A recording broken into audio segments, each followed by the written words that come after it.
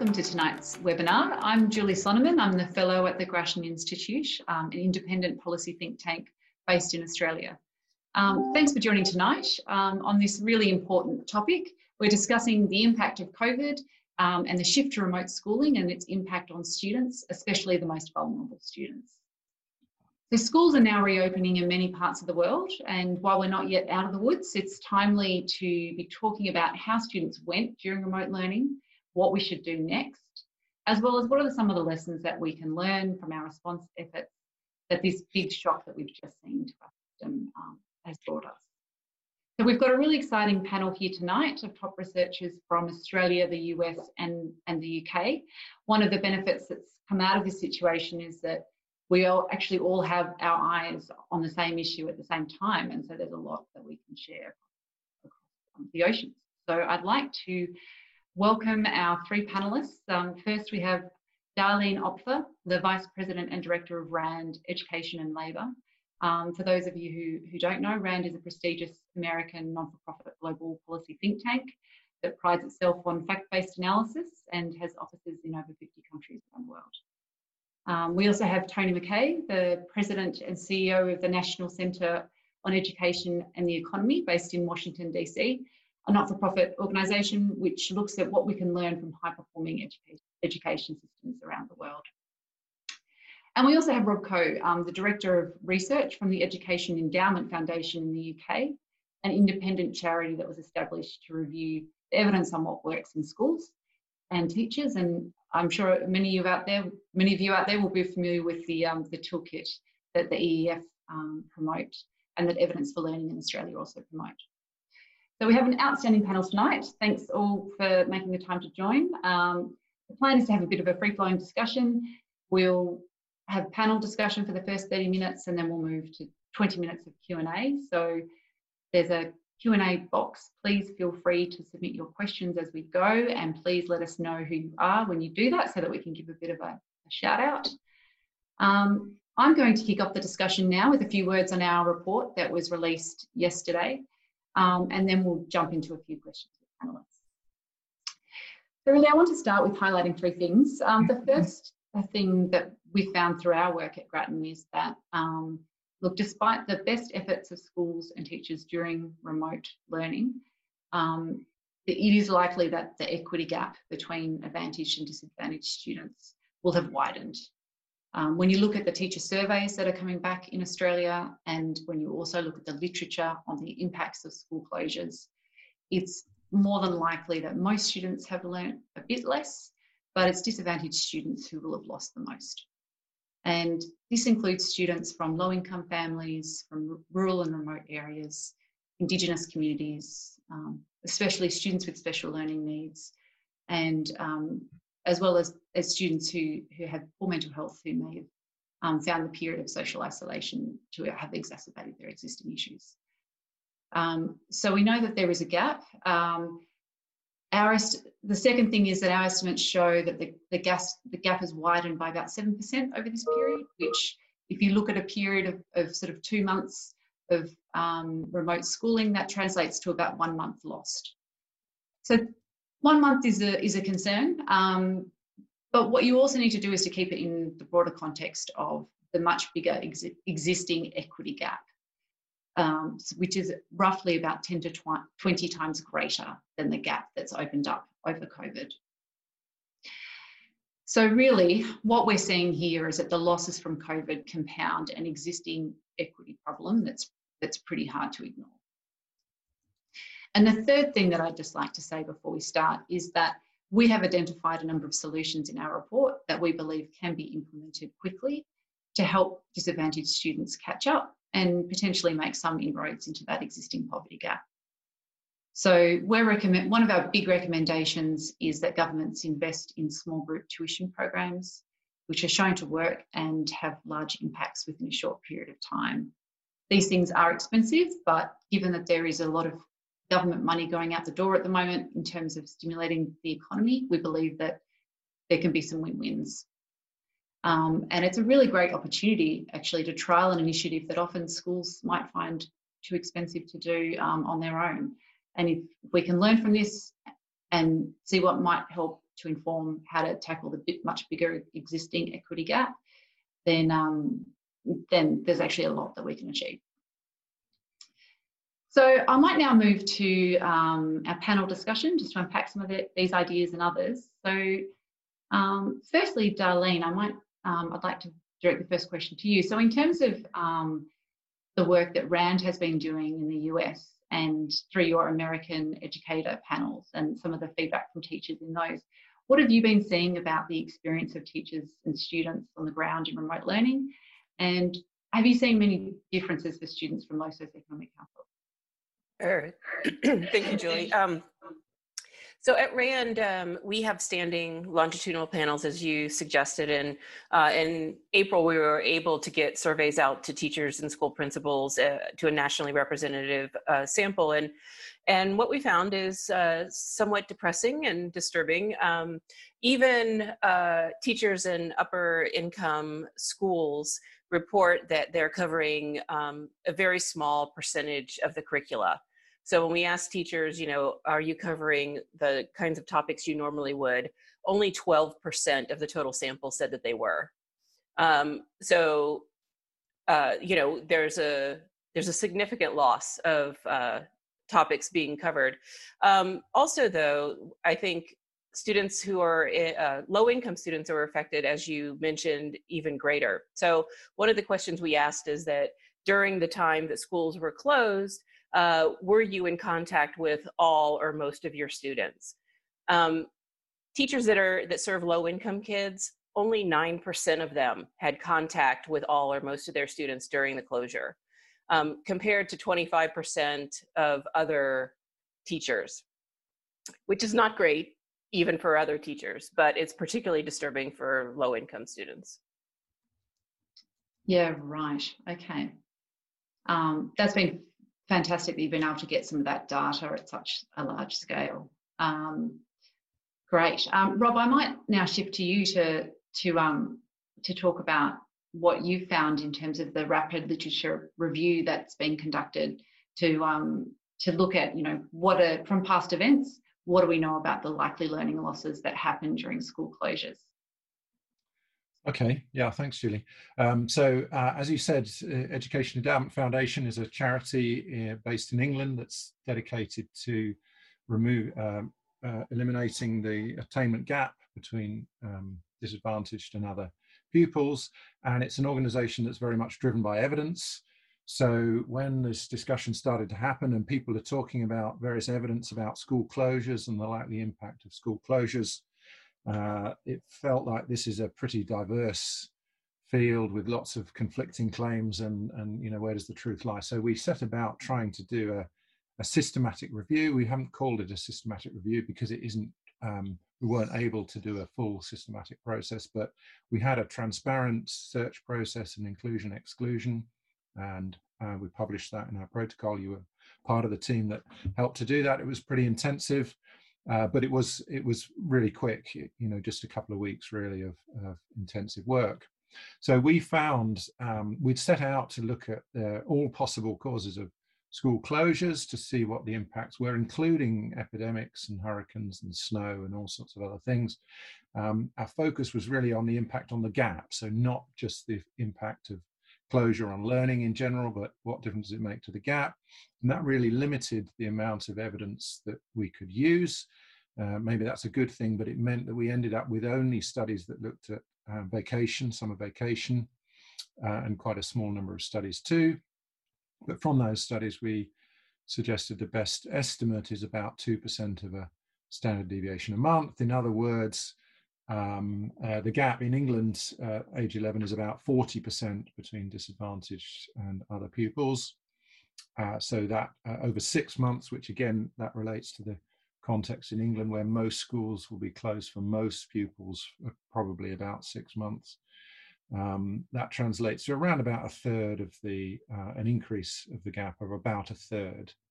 But it's not a great parallel for all sorts of reasons. Summer vacation closure is not like what schools have been doing. The stats that Darleen's just given, for example, show that this is not normal summer holiday. And the range is quite wide. The number of studies wasn't huge. So there's a lot of caveats, I think, around that research and how it applies. But, you know, it's consistent with what you've said, that basically the evidence suggests the gap will widen. So Right. we should do something about it. 30%, a widening of the gap by 30% is a really alarming figure. Have you had that response from people that you've spoken with? Yeah, I think it does. It draws attention to the you know, the likely impact. I think there's a lot of uncertainty around that estimate. So, you know, it could be a lot more, it could be a lot less. Right. And what are some of the factors in the literature about why that gap opens up? Yeah, that's a really good question. I think the short answer is we don't really know as much about this as it'd be lovely if we did. That's probably an answer to almost any question about education, if you're really high standards of evidence about it.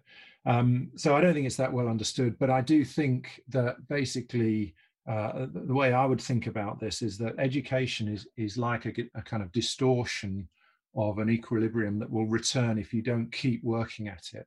So the various forces in children's lives and in their communities and so on that lead to that gap in the first place, you know, it's like a kind of forest growing back. If you don't keep cutting it away, it'll grow back. And school is an intervention that actually does keep the forest away and pushes the water uphill, if you like.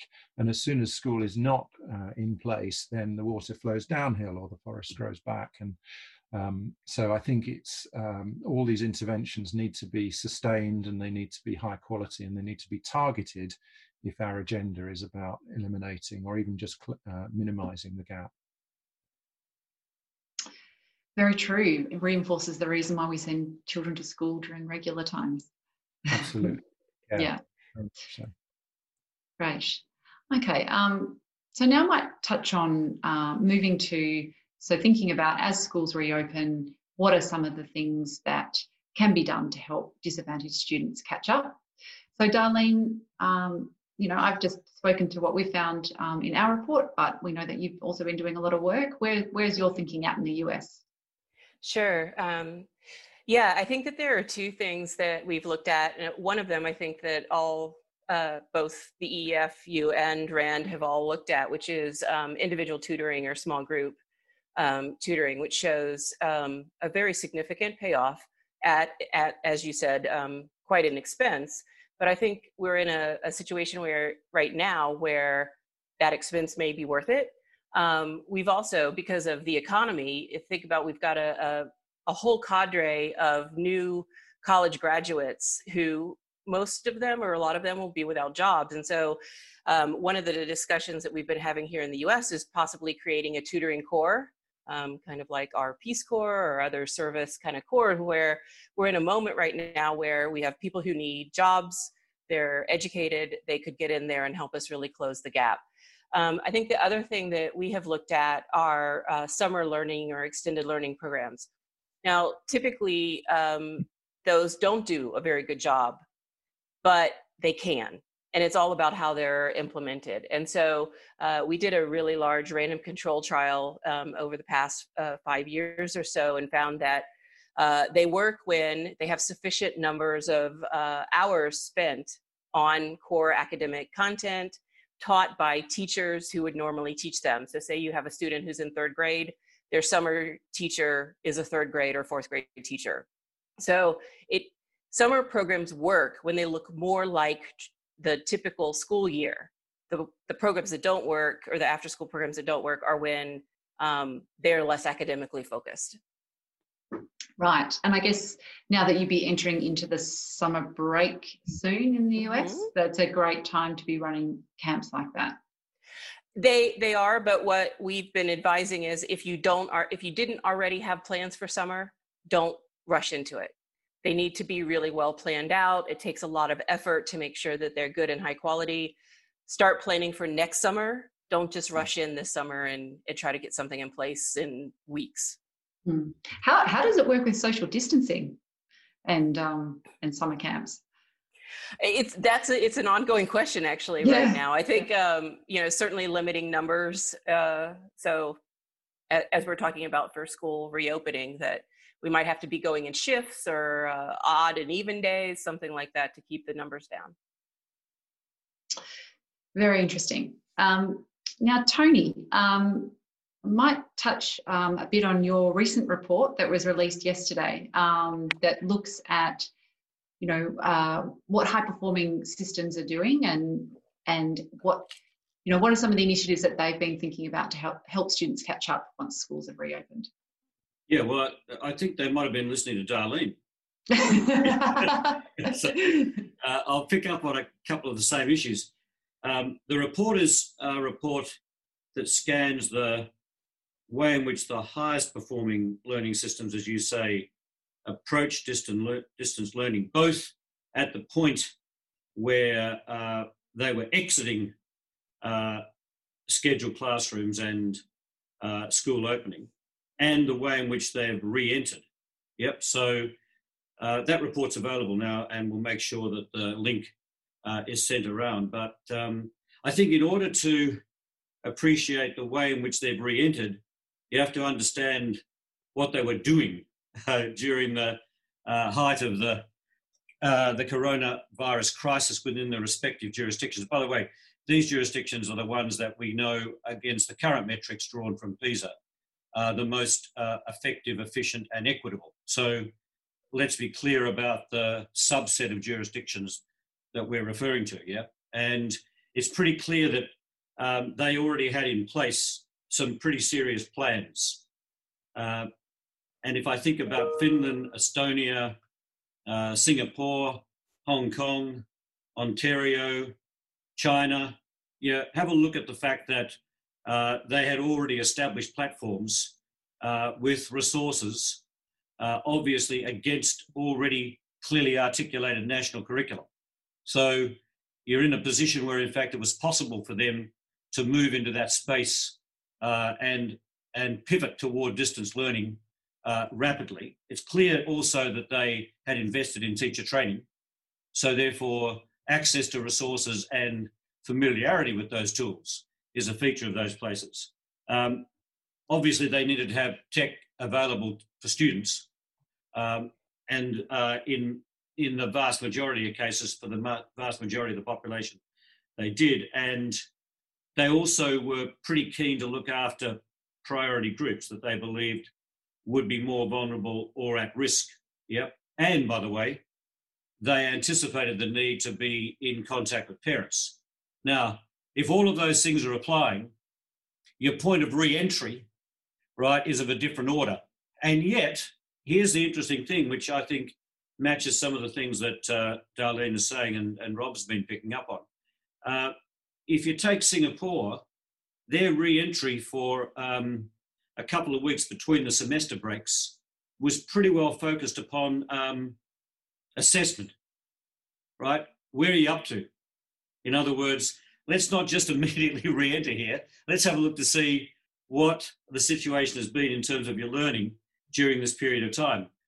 Like the summer break, most of it was spent on monitoring progress over the period. Estonia brought back smaller groups of people, often young people who had actually been more at risk, emphasis upon that group in order to make sure that they felt that they were prioritising those who had been in the most difficult circumstances or struggling. This is still relative, yeah?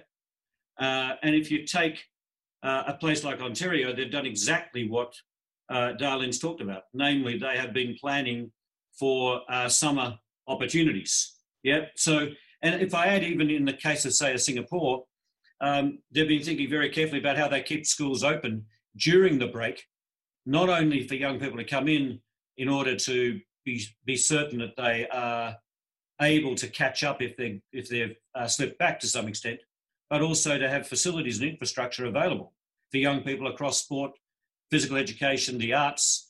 So I think that the reconnection in a number of the highest performing countries needs to be cast against the exit, what was happening during that period of time. And then, but it's still interesting to me that they have prioritised some of the things we've talked about, rather than just assuming that you can actually kickstart immediately.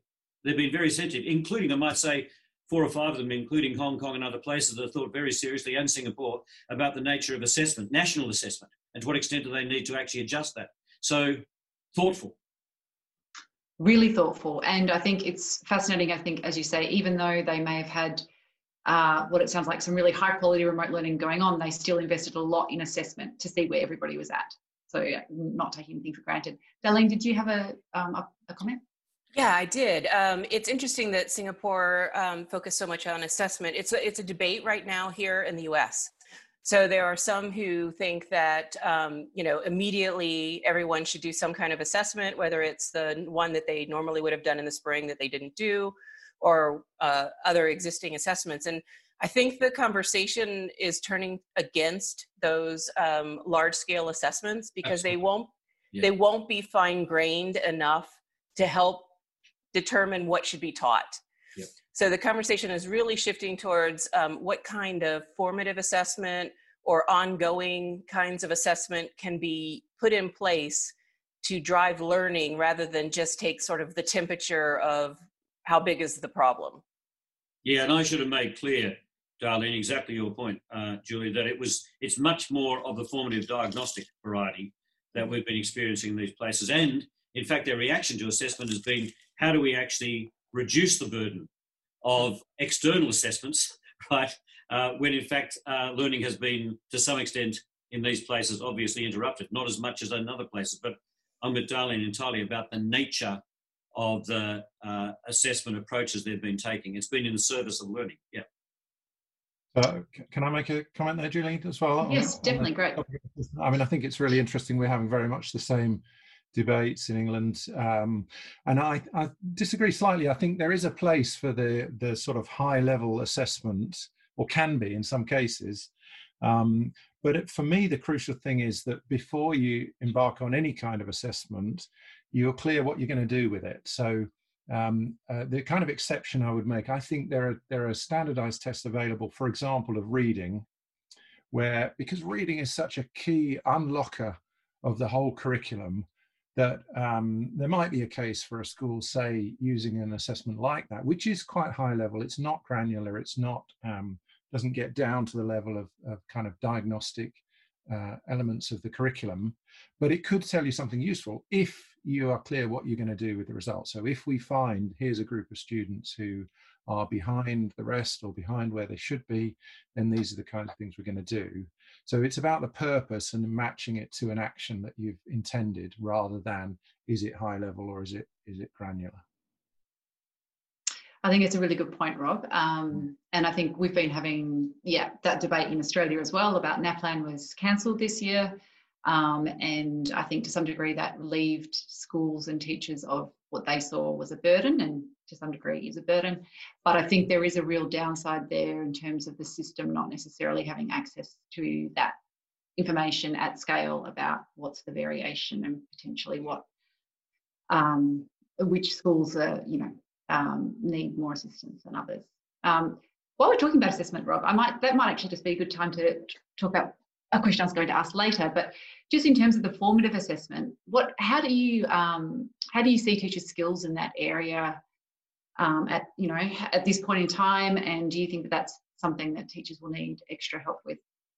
Yeah, I think over all of this, and you made this point earlier as well, Julie, that in some ways this highlights a whole lot of existing issues, doesn't it? We already have a big disadvantage gap in attainment. That's not news, but maybe politically there's more energy to do something about it. Same issue, I think, with assessment, that sensible use of assessment and good response to high quality assessment is a key part of effective teaching and effective school leadership. And that's always been the case, and there's good evidence to support that. And there are definitely gaps. I don't think there's systematic knowledge about how much do teachers know about assessment, but anecdotally, and this is an area that I've been involved in working with teachers and training teachers for many years. Yes, that there's a lot of room for improvement, I think, in terms of teachers' knowledge about assessment. And this is maybe highlighting it because of some of these debates about, well, how will we know how big the gap is and who's fallen behind and which bits of knowledge are missing, and all of that. Those are basically assessment questions, I think. Yeah, definitely. And it's a very subtle shift, I think, as well, because all teachers are familiar and used to using formative assessments. It's just the degree of accuracy and the way it's done. Yeah. So, I mean, we one of the things I've been involved with is as an online program in training and assessment through evidence-based education, an organisation I work with in England. And teachers sign up to do this. And one of the commonest things they say is that I didn't, when they get into the course, is that I didn't realize how much I didn't know about assessment, because you do it every day. You think, okay, yeah, I know what I need to know. And then we start asking them these hard questions about, well, why are you doing this? And, is this really good quality? And can this kind of information inform this kind of judgment, and so on? And their whole world, in a way, unwinds because they realize that there's quite a lot more to it than was evident before. Definitely. I might jump back now, Rob, and ask you a question around what the EEF is proposing in the UK, which I understand is also around small group tuition. And look, given a lot of our work in Australia is based off your evidence-based summaries, it's no surprise that we're on a similar solution. Can I ask, how's the EEF thinking about how that could be rolled out, and what are some of the key considerations? Yeah, I'm very similar to what Darleen was saying. I think this is an approach that definitely can work. It's an expensive approach, so it's one that should be targeted. So that, again, that comes back to the issue of assessment. I don't think this is a generic strategy for all children, but it is a strategy that if it's targeted at certain youngsters who we want to particularly help, that can work. I think there's good evidence that when this is done well, it works, like many things. And the hope is, I guess, that the difference between doing it well and not is more manageable and more tractable in this than perhaps in some other kinds of interventions. Some of the really big impact interventions are much harder to get right, but there are some concerns about it. Tutoring and tuition is something that happens anyway, that it's pretty widespread actually, but it's quite unequally distributed. So the proportion of children from wealthy backgrounds who have outside school tutoring is I don't know the figures, but it's quite high, and much higher than it is for disadvantaged youngsters.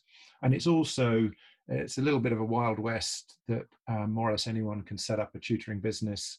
There isn't quality assurance or regulation or anything like that. So I think part of the intention is that this is something we probably can scale up quite quickly, because there are lots of people out there who potentially could be tutors, as Darleen was saying. So what are the minimum requirements for making this a scalable and high quality venture? Well, it is about proper training, it's about proper quality assurance, and it's about evaluation being built in as well. And I think a number of routes are being explored at the moment. I don't think decisions have been made about this, but the hope is that this will become something that the government's willing to fund. Excellent. And look, that question about the Wild West of the tutoring market is something that's very much on the forefront of the policymakers' minds in Australia. And thinking about for-profit companies in school education, sometimes, people feel less comfortable with. What's your view on, what you've seen in the tutoring market, and whether, should for-profit companies be part of the solution, or do you think that there are valid concerns, which means they shouldn't be at the table?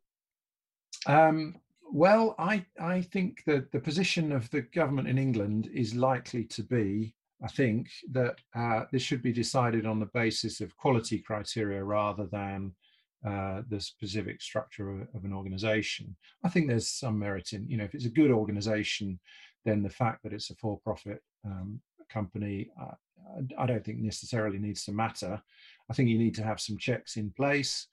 And the key is this quality assurance. How do we make sure that the people they're recruiting are qualified and have the knowledge and skills to do that job, that they're appropriately supported, the youngsters involved to have a positive experience, that they actually learn the things that we want them to learn, and so on. So I think, for me, I think it's more about the quality assurance and monitoring than it is about the type of organisations. Very sensible response. Our position is very similar. I might now just jump to the last part before we go to the Q&A section. So in terms of what we can learn from remote schooling, obviously this is, there's been some really positive things that have come out of this, but there's also been a number of cracks that have been exposed in the existing system. So Darleen, what would you say about, what have we learnt, and what can we do better next time? Sure. I think one of the things that has really been exposed is the importance of high quality curricula.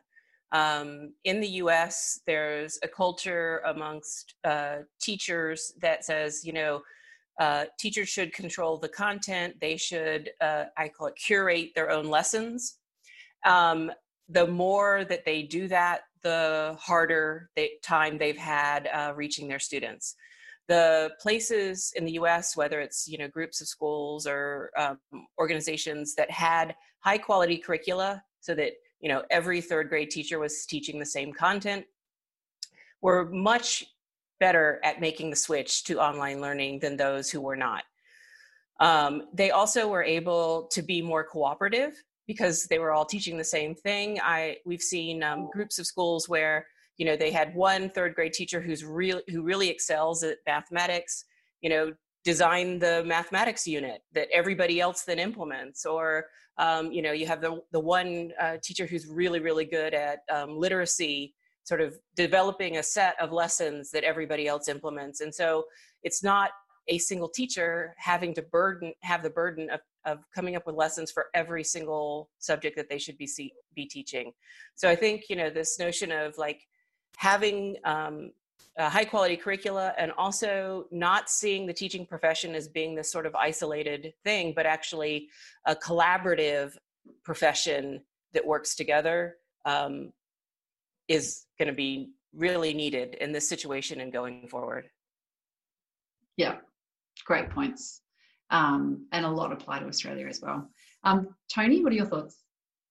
Well, again, if I'm coming from the highest performing, then effectively they've been doing what Darleen is recommending, or where we've seen more success. I mean, clearly the best prepared actually had their act together in terms of portals and platforms and resources, and we're talking about not a district level or even a state level that you might aim for in the US context, or certainly in Australia, but we're talking about national. Now, if we're talking about national, then in fact in the Australian context we do have that, but we might want to explore that later about to what extent that was leveraged. But I take the point entirely about a curriculum framework.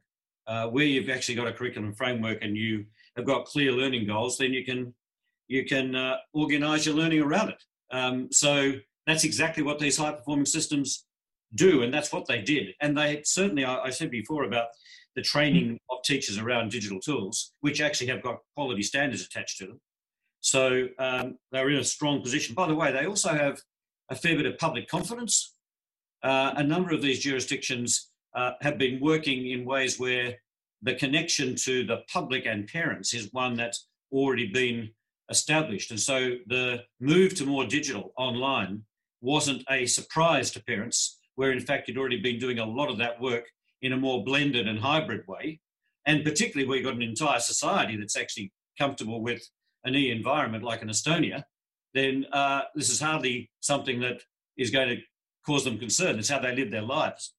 I do think the difference, going back to the point that we had before around using tutors and where you get the expertise from, just to be clear about a couple of these places, they are really strong on peer-to-peer, which is Darleen's point about collaboration, and they're very strong on expertise and specialists. So you could rattle through tutor teachers in Finland, ed technologists in Estonia, teacher TV presenters in China, right? Immediately on the national platform, the best of the teachers presenting classes that simply are then shared, right? And if you take, say, I don't know, South Korea, Advice Hotline, Yep, anybody can get in there with advice from those people who really know about pedagogies in an online environment. The point I'd make is that even given all of that, the big lesson I think we should learn from the high-performing systems is that they are thinking about post-COVID-19, and they are thinking about not disruption, but reimagining. And this has been an accelerant on multiple fronts. So we are seeing in all of these jurisdictions what kind of pedagogy really is most powerful in online environments. Can we rethink the curriculum and assessment priorities that we have? For goodness sake, we've been talking about, general capabilities in this country and competencies for years. It's been rhetoric in many places. Some of these places are stronger and they're saying we need to do better. They are saying we need to recognise learning out of school. Surprise, surprise, when it actually comes to recognition, particularly as you go through the years of schooling and you think about new forms of credentialing. And they're actually saying, listen, we've always argued about the importance of social and emotional learning. Well, let's be clear about the importance of that for cognitive development as well. And what about a bit of a focus on self-regulation? That really does help learners in the environments that we're talking about, increasingly hybrid and blended. So I think there's strengths already in the current system that are being displayed in these jurisdictions. But I think what we should be taking notice of is the way in which they're thinking about the future of learning that can take some serious acceleration out of a disruption into a reimagining, to use the kind of language that people have been using. Yeah, really interesting. And that's a nice upbeat angle, Tony. And I think, it's going to be fascinating to see the more we learn about what has come out of this period, I think will be really interesting once it's been reviewed. And look, that actually ties in really nicely with, Rob, did you have any other comments to add on that point there before we jump to the Q&A? Just very quickly, I mean, I definitely echo the comments about curriculum. I think it's really important. Remote learning is still learning. And so the same principles that apply in learning about the quality of the interactions between teachers and learners, the quality of the instruction, but also the feedback and the motivation, everything. And so I think it's really important that we don't think, this is a completely different kind of activity. It's the same kind of activity, it's just in a very different context and obviously more difficult, but the same principles about what's effective in pedagogy, I think, still apply. Yeah, right. Yeah. No, very true. Now I might jump to one question here.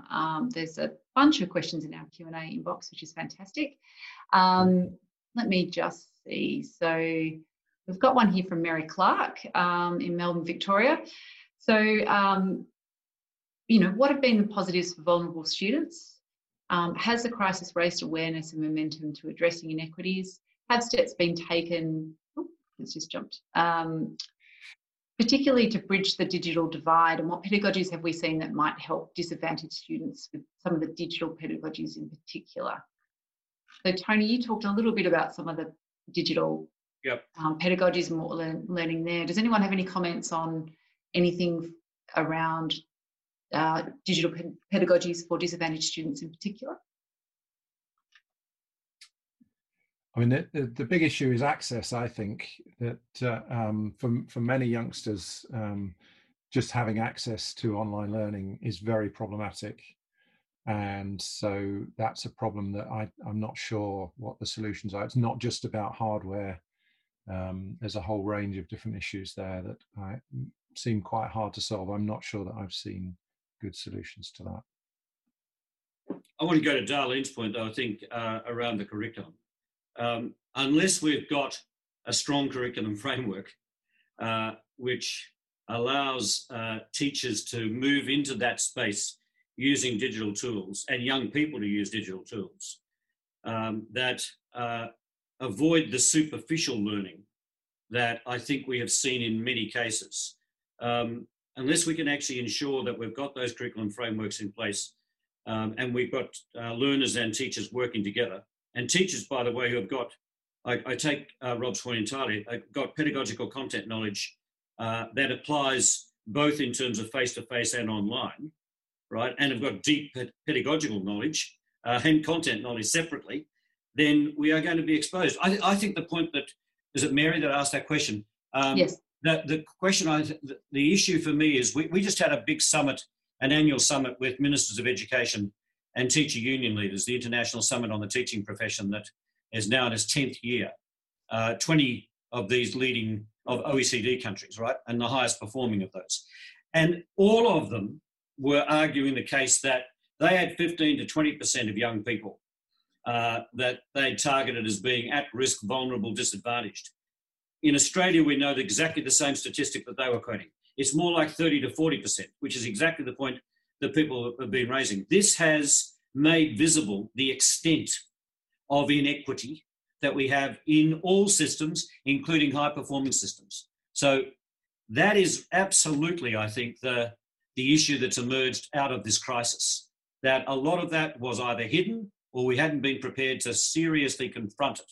Now I get the strong sense is that jurisdictions are serious about confronting it. I agree. I completely agree, Tony. And I think you've now got a situation where I think in the general community, because parents have also gotten that insight into education up front, just there's a really good degree of compassion right now to act on this issue. Yep. So it's a great time for governments to be active. Yep. I might jump to an interesting question from Sandra Milligan, who I presume is Sandra Milligan from University of Melbourne, about her question is, so I wonder if when we see the opening of the gap and differences in measures of success, we are focusing on things we typically measure, like mastery of content coverage. In the long run, these things may not matter as much as we think. What about the other things that might have been learned, like having a different life experience, and what learning how to learn by themselves, which I think goes to one of the something that's been discussed a lot about the non-cognitive skills and the broader life skills that you can learn from being at home. And I completely agree that I'll throw my 2 cents here and then open it up. That I think there is so much in this basket that we need to know much more about and measure much more effectively, and we're still learning in that space. I would say when it comes to the equity gap, though, that actually it's likely that you're still going to see the gap in those skills as well, if not more. And so completely agree, we shouldn't be talking about this as a narrow academic lens, but unfortunately, I don't think the inequities disappear if we take that broader lens. But yeah, Darleen. Yeah, I think this goes to the point that Tony and Rob have made about the relationship between pedagogy and mode, in the sense that, so if you think about the online environment, it's not very conducive to knowledge transmission. I mean, it is if you're like doing a video or whatever, but the thing that it's most useful at is connection, collaboration, problem solving. And so I think, when we think about going forward and how we organize instruction, that if we want to deal with those other kinds of skills, like learning how to learn, and that we think about what the platform allows for that skill, and then develop activities that are appropriate for the platform and that outcome. And I think, as Tony mentioned, other countries are further along in thinking about that, certainly further along than the US is. It's just now starting to be a conversation when we talk about going back to school with social distancing. If the kids are all in the classroom 6 feet apart, all facing forward towards the teacher, what can really be taught under those conditions versus others? Yeah, sure. Yeah. Can I just add a point to Sandra's key issue here? By the way, Sandra and I are working on a new national program called Learning Creates Australia, and the major project about that really is learning pathways for young people, particularly the intersection interface between the senior years of secondary education and then obviously further higher education in the world of work. I mean, let's be clear. Prior to COVID-19, there are plenty of young people who are disengaged. And by the way, they continue to be disengaged, right? They didn't show up for online learning in the same way as they hadn't been showing up for class-based learning. Or if they'd been in classes, they weren't showing up anyway because they were so disengaged from it that we have plenty of stats about the nature of young people and their levels of engagement. The point that I think Sandra's making is that we've got to use this opportunity to redefine success for young people. And surely it is time, again, as Sandra would be arguing, that we're thinking very differently about assessment, around credentials and around metrics around what surely needs to be thought about again in terms of what is success in learning and in young people's lives. So I have to say, again, Julie, I'm delighted that the crisis has brought this into sharp relief. It's not as if we didn't have plenty of indicators of it before, but it's been brought into sharp relief. Agreed. Completely agree. Rob, did you have any? Yeah, I think it's a really interesting question, and there's basically the whole purpose of education comes under scrutiny, doesn't it? And why are we doing this whole thing? And it's right that we should debate that. I think that's right. I think it's also important to keep a distinction between the things we value and the roads to achieve those things. So I'm sure we'd all agree that the broader aspects of learning, the character building, the life skills, the learning to learn, the higher order skills of creativity and collaboration and all those other things, those are all important. Nobody's going to say that's not important. I think where there is a debate, though, is how you achieve those things. How do you achieve that engagement?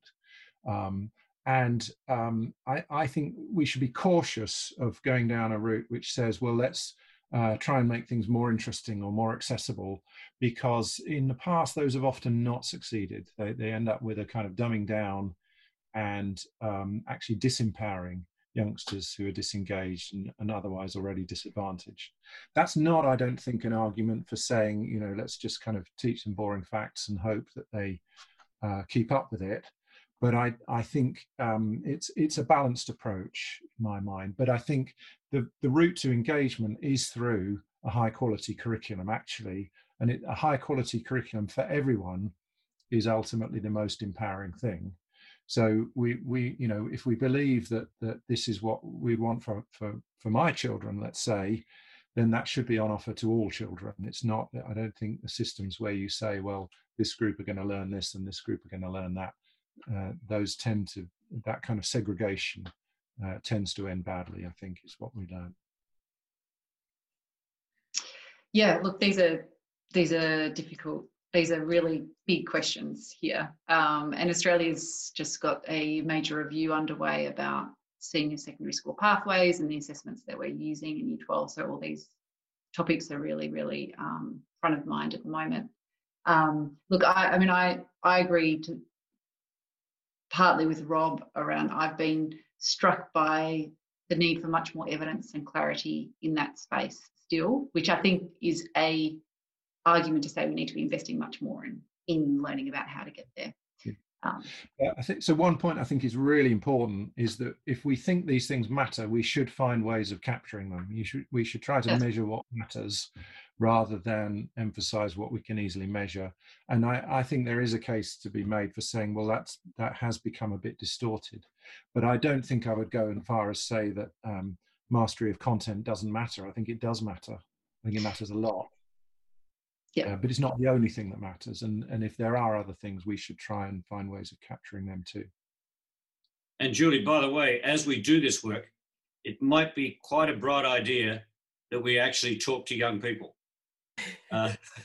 They do have a thought or two about the way in which they think learning might become more powerful, more relevant, more meaningful, right? And might actually be learning that matches their own aspirations for a life of learning.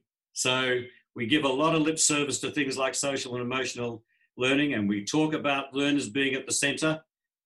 This might be the moment in which we say, let's get serious about this. Yeah. Very true. And talking to students is a crazy idea, Tony. Yeah. I mean, seriously. I might just read out a question here from Lawrence Sayer, the Director of Digital Learning from Haileybury. I think, yeah, Tony, do these high-performing systems focus strongly on general capabilities? Do they? Yeah, I mean, if you actually have a look at the curriculum in Singapore, if you have a look at the new curriculum in Finland, if you have a look at the curriculum that's obviously been part of the first and second round of major reforms in Hong Kong, if you have a good look at what's going on in Ontario and in British Columbia, all of those places have been serious about what we would call general capabilities in the context of Australia. So the question is, to what extent has the seriousness translated into a curriculum framework with adequate time, right, and ways of being able to attack those competencies embedded in disciplines and in cross-discipline work? And to what extent are we serious about the assessment of that? And what assessments are we using? To what extent are we going to continue to have debates about the validity and reliability of this? How do we capture it in forms of recognition of learning? I mean, they are struggling with all of those conversations, but they're struggling with it. If you take Australia, there we were 10 years ago talking about this as part of the Australian curriculum, right? We do have general capabilities, and we've just been announcing that we're going to do a review over this period of 21 into 22, and we're serious about, obviously, decluttering the curriculum, getting greater alignment, better coherence, and making sure that we are serious about the general capabilities and pedagogies that will support them. Now, we didn't then go on and say, at least I didn't see it in the ministerial statement, that we're going to be serious about the assessment of these things as well. But that's got to be part of the conversation in this country. I could add a bunch of other countries that I think have been making great progress in this area, including, by the way, places like Poland, places like New Zealand. You could go on. There's a lot of activity taking place. We were one of the first countries to get into this game, right? In terms of a national curriculum, really privileging this work and thinking seriously about it, and actually getting into the territory of thinking about not just the descriptions of them, but the conceptualization of that work, and then thinking about learning continua. So I'm really pleased to see that in the review here, we are going to make a serious effort to commit and invest our time and energy and effort into it. But it's going to have to be curriculum, pedagogy, and assessment. All together. Yeah. Yep. The golden triangle. Yeah. It has to be coherent. Like Yep. everything has to align. And I think that's one of the things that really separates those high performing systems. They're aligned and they're very clear about their outcomes. Those two things together. Yep. For sure. I might read out here one comment that sort of struck me, which I think is something that perhaps quite a few people might be asking, and I've now just lost track of it. It was from Susan Cridge, and the crux of the question was, what about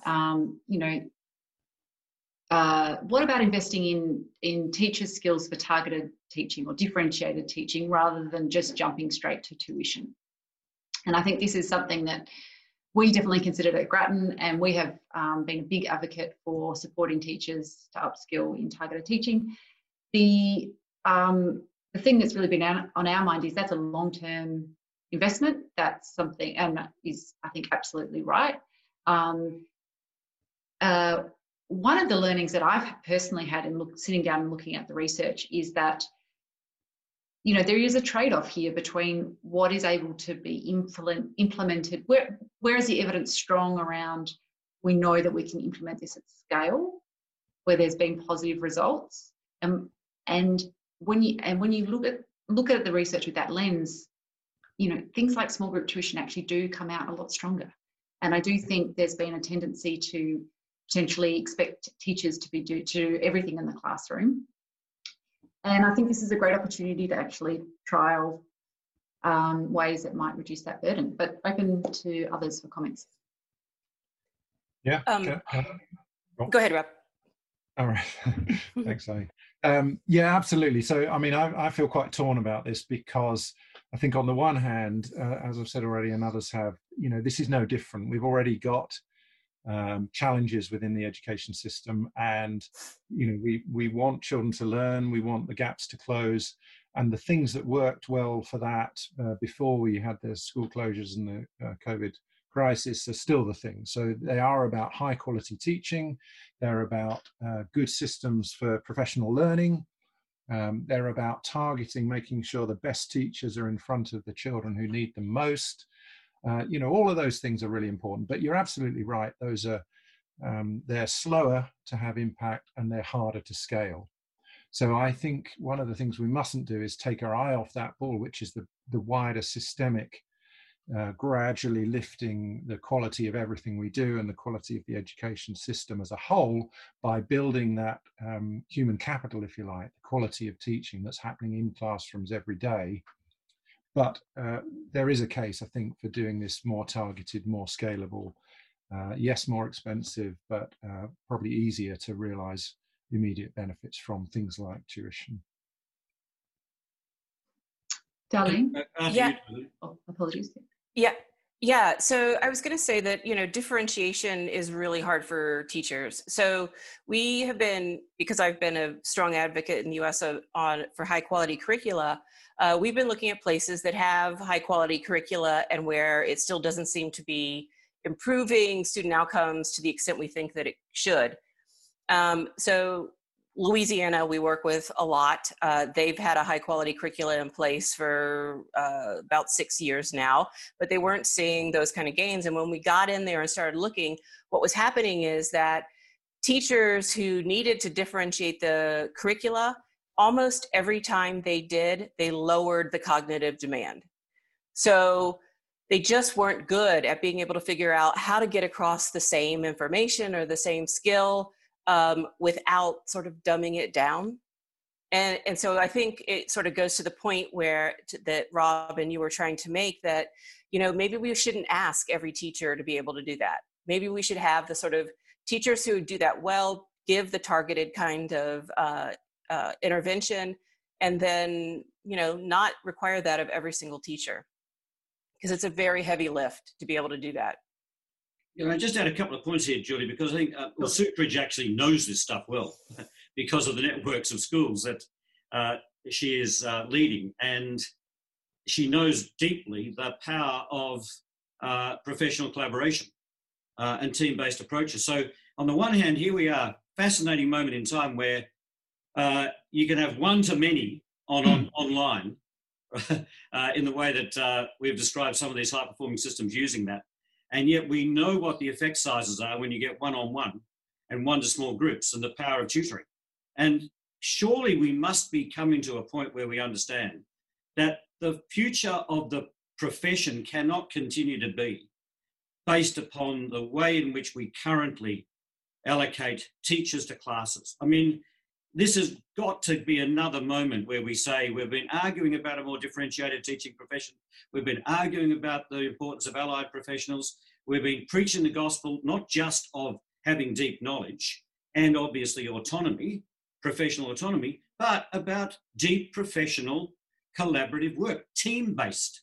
We're actually, surely we must be getting into the territory where we understand the only way in which you can meet the needs of all young people that are so much differentiated is to actually have teams. I mean, we do it in other sectors. Now, I know that's got big implications for funding, but Sue and others know that this can be done, and networks of schools are investing in precisely those approaches. So I hope that this crisis will actually help us not only to think about curriculum and the pedagogy and the assessment, it actually helps us to think about the future of the teaching profession. Just to get a little bit passionate. Yeah, that's fantastic, Tony. Very articulately put. Rob, did you have a comment there? I could see you. Well, yeah, differentiation. I mean, we've touched on a few issues during this, but we could easily have spent a whole week of webinar on any one of those. So assessment, I think, is one. Differentiation is definitely another.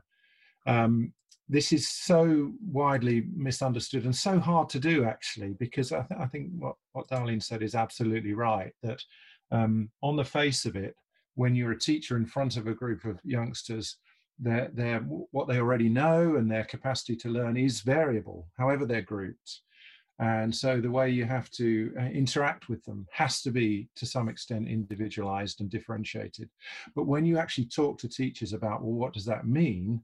Then you end up with a whole lot of a mixture of some things that are very effective and high quality and some things that are really not. And differentiation is one of those words that is just so misunderstood and so abused, actually.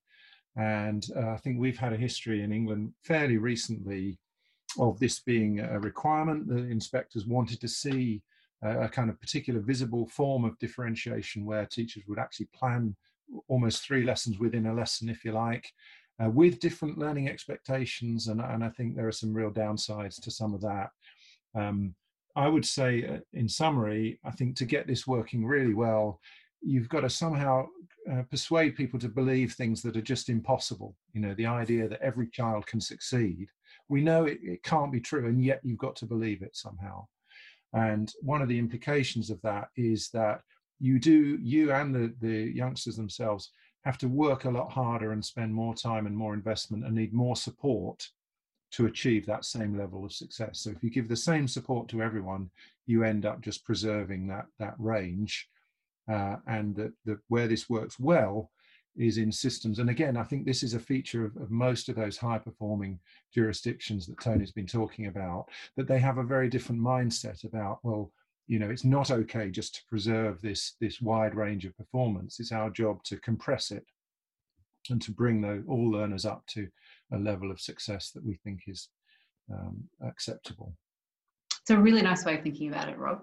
And I think I might wrap up here. I think this disruption to schooling has really amplified a lot of these, existing debates that we normally have. It's amplified, I think, a lot of the inequities that, we've seen in terms of the gap widening, and it's amplified our passion for, putting on the agenda things that have been there for some time and do need change. So I wanted to thank you. We've touched on some really sophisticated ideas, pedagogy, curriculum assessment. We've covered the full gamut. So thank you so much, Darleen, Tony and Rob, for your time. It's been an absolute privilege, and you've brought so much wealth of knowledge to the table.